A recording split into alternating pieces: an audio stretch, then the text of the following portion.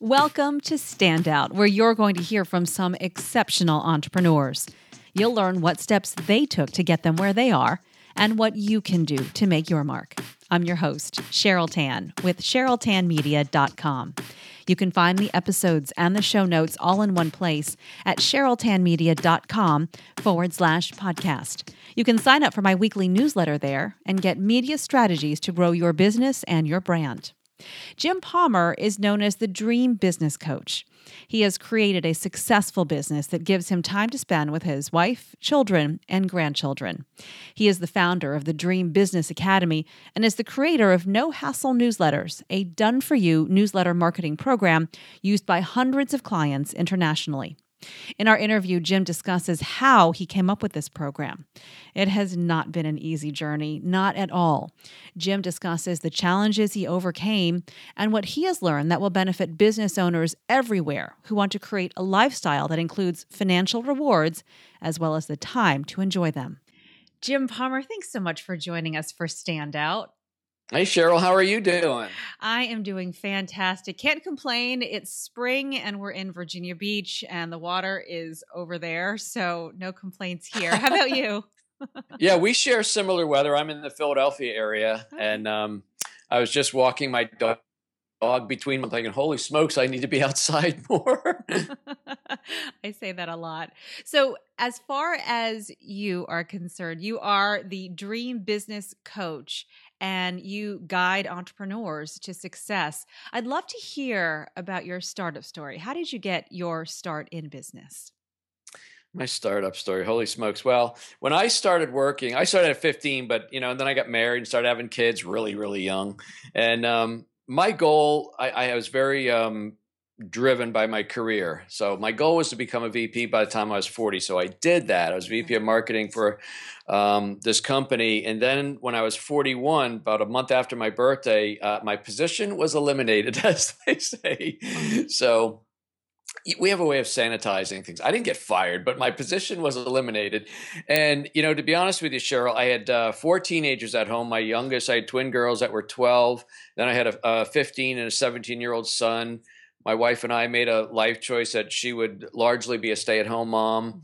And so I was carrying most of the financial burden. And I thought, I've always wanted to have my own business, but now's not the right time, with all the insurances and everything and this thing 4 teenagers, they like called food, so, so it wasn't the right time. So I set about finding my next job, and I'll keep a long story very short for the show here. But, what I thought would be about a 30-day window of finding my next great opportunity turned into be 15 months of really devastating unemployment. Oh, man. It was really hard. So we only had meager savings at that point, but that quickly went gone. And we ran into debt, keeping all the insurances paid. And I wanted to keep my credit alive. So I paid everything on time, just borrowed. And then 1 year into the unemployment, already at a pretty low place, I was first diagnosed with cancer. So 2001 was not a great year. And but I actually, the day before I was supposed to go to surgery in early September, I got offered a position, which was a really good one. It was going to be to help franchise this chain of stores, which I thought, wow, it's right up my alley. That'll be cool. And I remember, you can probably see where I'm going with the whole September 2001 thing, but I was laying on the couch on September 11th, recovering from my surgery, watching the planes hit the towers, and like, holy crap, just like everybody, right? And about 5 days after that, Cheryl, my new employer called me and said, we got to put everything on hold. We don't know what's happening. How scary. That was very scary times. And so I understood, but man, spiraled right down into, a really bad place. And, when you get to a very low place, there's only one way to go, and that's up. So I prayed for some guidance, and I was basically led to believe that I should start my business now. It's kind of like Stop Waiting, What Are You Waiting For?, which actually much later became the title of one of my books, Stop Waiting for It to Get Easier. And so in October 2001, I started my first business. And then, about 4 years later, I was doing multiple 6 figures, but I was just the chief cook and bottle washer doing everything. And although money was getting better, I had no free time at all. And I said, man, this is no life. So I started getting into internet marketing, direct response marketing, and created my second business called No Hassle Newsletters. And I have clients all over the world use our templates. And from there, we just went from one business to the next. We created No Hassle Social Media, Concierge Print and Mail. And about 7 years ago, as kind of happens, a lot of people say, well, how do you do that? And can you help us? And that's when I started my Dream Business Coaching program. So got multiple things going on. But, you asked me about my early years. After I decided to start my business, I went from being in the very, very doldrums and kind of a very dark place to being euphoric because I suddenly had a mission, right? And I was excited. I had a job is the way I looked at it. But I had to create revenue, and that took me a year. So my entire first year of business was revenue free, as I like to say. It seems like I hear this a lot when I talk with entrepreneurs is they hit a place where it's very dark, where and it sounds like it was difficult to find a job that would work for you and your family, but they have to hit rock bottom before they make their ascent. Their way Right. to another place in their business. So in that first revenue-free year, what did you learn about yourself? I mean, it seems like there were a couple of years where you were learning so much. You're like, please, Yeah. I don't need to learn anymore. But what did you learn about yourself in that resiliency? I learned, I learned about resiliency, but I learned about, I was going to say persistence. Yeah. And you know what's funny or interesting? There was a book that I read many years later called 3 Feet from Gold. And I'll give you the whole thing. Basically, if you picture this miner and he gets his pickaxe and he's digging, goes down and digs horizontally through the ground toward the diamond mine, right? Or the gold mine, whatever. And after a year, he's tired of digging. He comes out and sells his tools to the first guy he sees for $100. He goes back in, digs 3 more feet, and he hits gold. And that really, it really defined my first year because I knew that I was supposed to become an entrepreneur. There was no doubt about it. And so month 1, 2, 3, 4, I'm not saying I didn't have, holy crap, what's going on here? Where's my business? But I didn't, while I was getting anxious, I wasn't getting depressed, if that makes sense. Mm-hmm. In other words, I kept saying to myself, how ridiculous would it be for me to quit now after putting in 1 month, 5 months, whatever it is. And then on the 12th month, I got a really big client. And from there, I started adding them. So what I was doing that whole first year was not sitting around waiting for the phone to ring. I was out doing every single thing I could think to do. And I refer to that as planting seeds. I was planting seeds, networking events, Chamber of Commerce meetings, knocking on doors, talking with everybody. I was doing everything I could. And eventually, the seeds became a harvest. Mm-hmm, mm-hmm.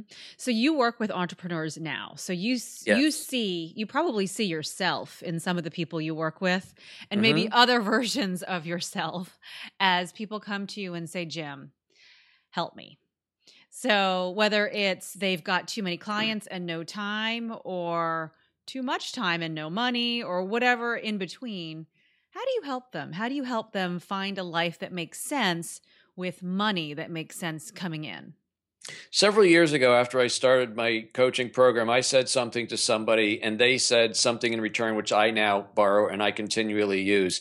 I didn't realize I was doing it at the time, but I'm a very candid, straightforward person. Now, part of that, as again, hindsight gives you great clarity. And, when you face your mortality, you kind of realize time is short. Now, I always feel not like tomorrow's the last days, but I don't know if you can see it. I have an hourglass here, right? Mm-hmm, mm-hmm. See my hourglass? Yeah, and I see it. I always feel like the sand is running out because it is, right? You don't know when it's going to run out. But to me, so what I'm saying, Cheryl, is I don't believe in wasting time. I think time is our most precious asset. You can't get it back. You can't make any more. So anyway, what I figured out is when I started working with these people, I just cut right to the chase. I don't sugarcoat it. And one person said, man, Jim, thanks for the tough love. So I now say, yeah, I give tough love. But whether somebody is struggling or they haven't made it yet, or maybe their business is starting to take over. And I'm actually thinking of 2 people now where I had a call a couple of days ago where somebody literally started with me less than 60 days ago. And, I don't do microwave success. You can't just turn it on like that. You have to do things. And then by the same token, about 6 months ago, I was doing what I call a profit seat. Some people call them hot seats. I was doing a profit seat with one of my clients, and her business is really starting to take off, like you said. And she's like, I have no free time. I can't do this, that, or the other thing. I said, and she goes, Jim, what should I do? I said, suck it up. I said, this is what you've been praying for. You've been wanting to be busy. It's not always going to be like this. In other words, as you get more revenue, you now start building your team. You bring in support and assistance, and you build out your infrastructure, but you don't build an infrastructure out without revenue. So you're in that crazy thing right now, kind of like the Tasmanian devil, right? And swirling. with the plates and all, like the spinning plates too. Yeah, that kind of thing. So suck it up. This is what you want. I don't know. Do you like going out to restaurants, Cheryl? Oh, sure. Who doesn't? Have you ever gone to a restaurant? I'm sure you have. Most people have. And it's really slow. And you can almost look over and you can see the owner and his wife sitting by the register, and they're like, oh, they're frantic. Mm-hmm. And then you go to a restaurant where it's super busy and you see the owner running around like it's the worst thing in the world. I can't keep up. It's like, well, what do you want? I mean, do you want to be slow, or do you want to have so much business you just have to figure out how to make it work, right? Right. So it's usually one of the two. And so you help them figure out that path, figure out where it makes sense to bring in people and get help, and then kind of managing your time and money so something does not run out. How do you do that? Yeah. I have a team of 13 virtual assistants. I have no employees, but I have 13 team members, which help me run everything. I mean, what I spend my time on is what I refer to as high revenue generating activity. So most of my time is spent either doing coaching calls with my clients, doing interviews like I'm doing with you now, which is marketing my business. And that's pretty much it. So I run my business 3 days a week. Now, in the wintertime, on Monday and Fridays, I'm probably still working, maybe writing a book or doing something. But in the summer, I like to have 3 and/or 4-day weekends. And because I structure my whole calendar is based around all the calls in or out are Tuesday, Wednesday, and Thursday. Newsletters are being written. Newsletters are being designed. I have a whole team that does that. And that's, I mean, everybody has a slightly different definition. But my definition of a dream business is when I have time freedom so I can do what I want. I love the different businesses that you created before the one that you are working in now, the newsletters. And you mentioned several businesses that you created, and they seem like not easy, but solutions that entrepreneurs need right then and there. Like, it's really perceptive of you. Absolutely. So, can you talk about how you came up with them, and then how you made that a business that made sense money-wise and time-wise? I'm gonna give you. So basically, you have to listen. You've heard this before. If you listen, your customers will tell you what they want. And so I had a step in there. So as customers ask for things, I say you can make a referral or create a revenue stream. So when I started, so my first business, which is long since gone, was dynamic communication. That's when I'm doing one-on-one newsletters. And people were telling me, one of the reasons we hire you to do our newsletter, Jim, is we never know what to put in it. So when I started No Hassle Newsletters in 2007, I believe, I started basically just creating a bunch of content that people would buy from me on a monthly basis to put in their newsletters, because that's the pain that I heard most often, right? Then I wrote my first book, The Magic of Newsletter Marketing, and in there I talk about how to design the right newsletter, layout, format, etc. And my customers who were buying the content said, we love the content, but how do we find a designer? We're small, we don't have a full-time position, and you try and go out and find people, blah, blah. And I thought, I could make a referral, or I could start doing their templates for them. I added what I call done-for-you newsletter templates to No Hassle Newsletters, raised my price, and started getting more members into the program. Then I remember, I'm pretty sure it was 2008 or early 2009, I was exhibiting at a conference, and some of my clients would walk in, because that's where I met most of them in the entrepreneurial events we go to. And a couple of them said, hey, Jim, we love the newsletters, we love the template and content, but in your book, you always talk about a certain way to get it printed, a certain way to fold it so it stands out and things like that. Can you recommend a printer? Well, I've trained my brain now to go, I could make a referral, or I could create a revenue stream. This was mid-November, and by January 1st, I launched Concierge Print and Mail on Demand. So I partnered with a buddy of mine who's in the printing business, so he owns the printing stuff, I don't. Right. Now, when somebody places an order at my website and they give us their files, it goes to his people. He prints it and mails it.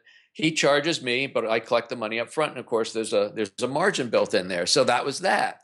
Then, somewhere, I guess 2010, I started getting really into social media and Facebook and started doing video marketing. And people were asking me, where do you get the ideas? Where do you get the content? How do you write so many blog posts? And I said, again, I can do a referral to some of the writers that I have on staff. So then I launched No Hassle Social Media, and I turn I'm starting actually to repurpose a lot of the content. And so with No Hassle Social Media, we just provide a ton of content that you can use for blog posts and all different topics. And people have access because people are very short on time. Yeah. They usually don't lack an idea, but they lack the time to create it. So that's No Hassle Social Media. And those are the core businesses, but then there's a few other small ones, like when I got into Pinterest marketing, what I call eye candy, those cool graphics. Yeah. I have an artist that did those. Well, where do you get those? Well, I created No Hassle Pinterest graphics. Okay. All right. So this is perfect because I get the idea. And so instead of making the referral, you create a revenue stream for you, but you are not the Pinterest graphic creator, and you're not the printer. And then maybe you create the ideas, but maybe you don't write them. So is that where your VAs come into play? Yes. Your VAs, your team handles that under your umbrella. Yeah. What I figured out, it's all my company as far as it looks right now. I have a team that actually do the fulfillment, but it's all Jim and his companies. But what I figured out with my first business was that you can create a business, and I opted for the gloss on my business card, founder, CEO of my own corporation, but I was basically a grunt. I was the sole employee doing everything, and that's not what I wanted, so I figured I wanted to build out a team, and part of leverage is how do I leverage my skill and talent, but how do you leverage the skill and talent of other people so you can build a bigger business?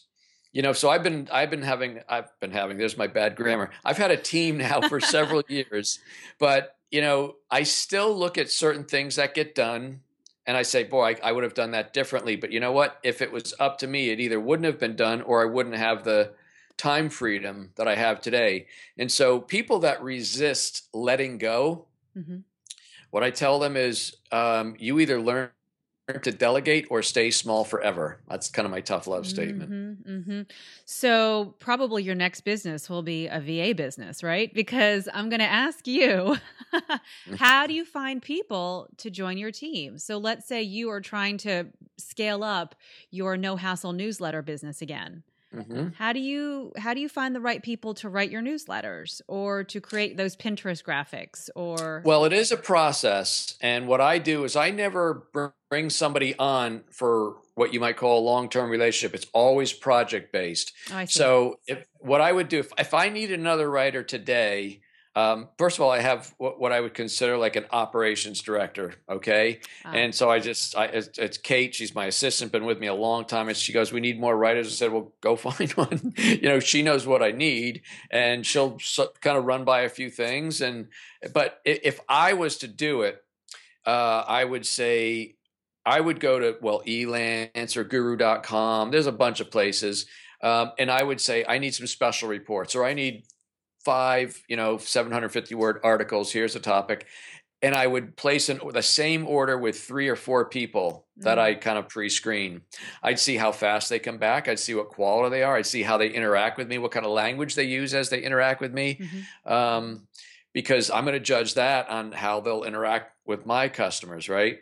And so if a good one really impresses me, I'll get on the phone and say, hey, this can be a monthly gig, and then they'll start working for me as a 1099 contractor. Okay. Well, that's it's easy, but you're doing your homework at the same time. You've got to do your homework. And by the way, I have so many in my team that never even interact with there's probably 4 people that interact directly with my customers. And it's only after they got to read all my books. They watch most of my videos. They take my courses on, customer retention, customer service. It's about at least a 30-day process before they talk to anybody. And once I'm comfortable that they know how I want to do business, which is the customer is everything. It's the reason we're in business. When they finally get that, then I will get them. They'll take calls and things like that. You mentioned earlier how important your tasks are, the ones that you do, like getting on a podcast to be interviewed, doing Right. your videos, taking some time off to write your book, basically putting yourself out there speaking. So Yeah. would you say that's the most productive work that you as an entrepreneur can do? And why do some people not do that? A lot of people don't do that for a couple reasons. Number one, there's fear of being criticized, Sure. and there's also the fear of being found out. So my latest book, which is called Decide, was all about the head trash that goes on up here. Mm-hmm. So you can be the best at whatever you do, but if you have head trash, that's those self-limiting thoughts, that's going to prevent you from doing that. And I had them. And I mean, my book was actually like me getting on the couch and exposing all my insecurities, but I did it in a way to help people. And a lot of people have appreciated that. For example, when I started getting into the coaching space, there were some people that were peers of mine that were in the coaching space, some other people that I considered mentors, and I admire what they're doing.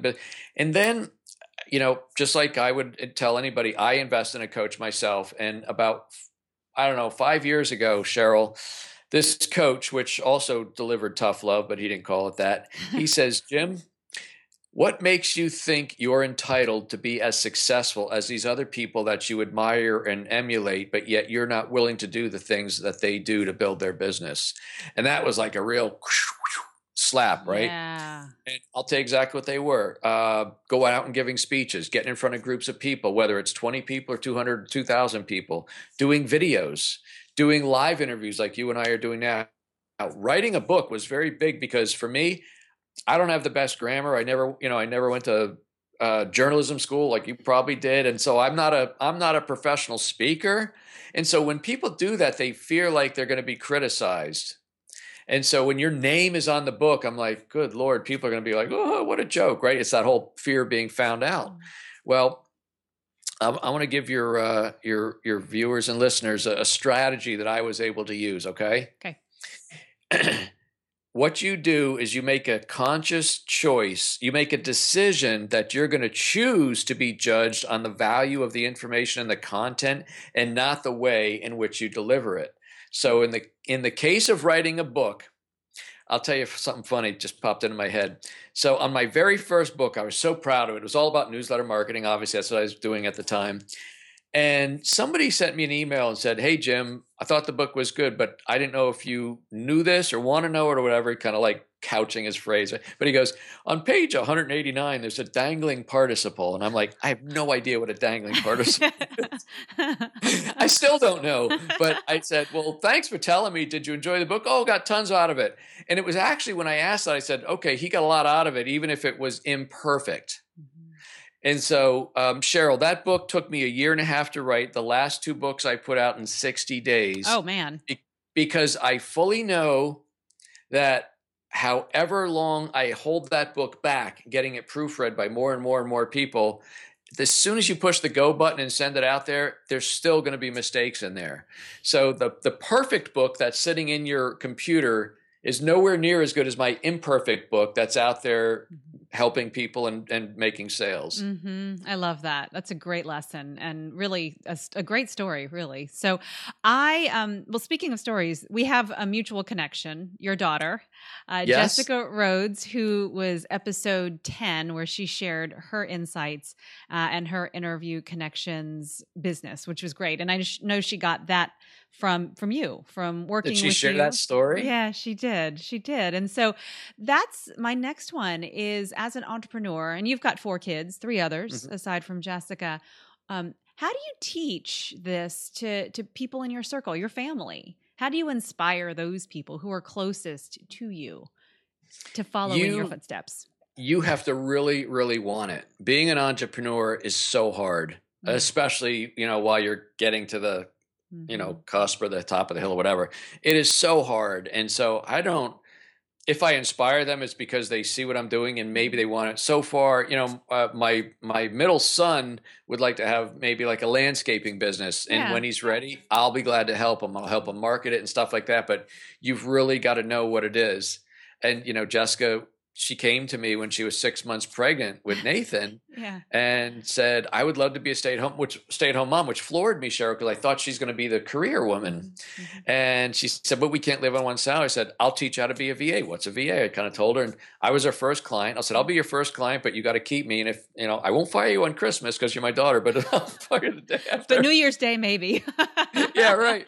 But I started introducing her, and she's phenomenal. She is. And, so for your listeners, Stephanie and I, my wife, went up there, and Jessica and I took Nathan for a walk, and she does a bunch of things for me. VA usually does a lot of different admin things. One of the things she did for me was get me booked on interviews. A very good way to get publicity and get your name out there. And I said, of all the things you do, what do you like doing? Where do you think there's growth, and what do you think has the greatest profit potential? I said, they may not be the same answer, but if they are, home run. She goes, I love getting you interviews. I think that's scalable. And with the growth of podcasting, boom. So I said, get out your iPhone. And she went to GoDaddy, and really like the second or third name, I said, what you do is you connect people to interviews. And I said, and so somewhere or another, we came up with Interview Connections. She goes, it's available. She bought it. And then that's how she started that business. There it is. And her business is born. That's phenomenal. That's a great story. Her business is born. She was very first to the market. She's got quite a few people kind of copying the model, but that's okay. Mm-hmm. Good job, Dad. Very, very good job. Thank you. Really proud of her. On this show, we like to talk about habits, and you've talked about some of them, but do you do something on a regular basis, maybe every day, every week, that helps you to get to the next level? Yeah. I never stop learning or investing in what I call the future me. So wherever you are in your entrepreneurial journey, there's the current you, and then there's the you and or the business that you want to have, whether that just means more clients, more dollars in the bank, whatever it looks like. The fastest way to get there is to connect with somebody who has been there and done that, who's made that journey, right? It's kind of like, it's like directions, something men are known notoriously bad for. Like I've never been up to visit my daughter in Rochester. Well, I have, but we went last. I said, well, call Matt. I'm sure Matt's going to know the fastest way to get there. I will take Matt's directions rather than figure it out myself, because why would I want to spend another hour in the car, right? And so in the business world, you want to work with a coach who has a track record of doing what it is you'd like to do. So I never stop learning. And one of the things I have off camera left there is I have a whole bunch of books. I'm always reading. I'm always going to live events. If I can't go to a live event, I'll often buy the recordings and watch them while I'm just working or whatever. So you always want to be looking. And the thing is, if somebody says, well, it's 2,000 or 3,000 or whatever it is, but you're always looking for that little edge that's going to let you, basically leverage that little edge into a lot more. So I don't hesitate to invest in the future me that I'm climbing to. The other thing that I do, and the word I'll use, Cheryl, to describe this, I am militant about my time. I know what my time's worth, and I protect it. So first of all, not one client has my cell phone number. Okay, so that is off limits. If my cell phone rings, I will answer it without looking because it's a family member or maybe a couple close friends. That's it. I do all my calls Tuesday, Wednesday, and Thursday. So I have Monday and Fridays free to either be producing, whatever that looks like, uninterrupted, or in the summertime, I'll enjoy that time. So I know what I protect my schedule. I've no incoming calls in or outgoing calls that aren't pre-scheduled. So I know exactly what we're talking about. So that's one thing a lot of entrepreneurs do as they're growing. If their phone's ringing, hello, this is Jim. How can I help you? And it's like, what kind of positioning is that? How does that make you look if you sit there and you just answer your own phone? And I understand it's tough when you're in cash flow mode. You feel like, well, this could be my next big sale, right? So, but there's, one of the smartest things entrepreneurs can do is have the right branding and the right positioning in the marketplace. Very good. How can people get in touch with you,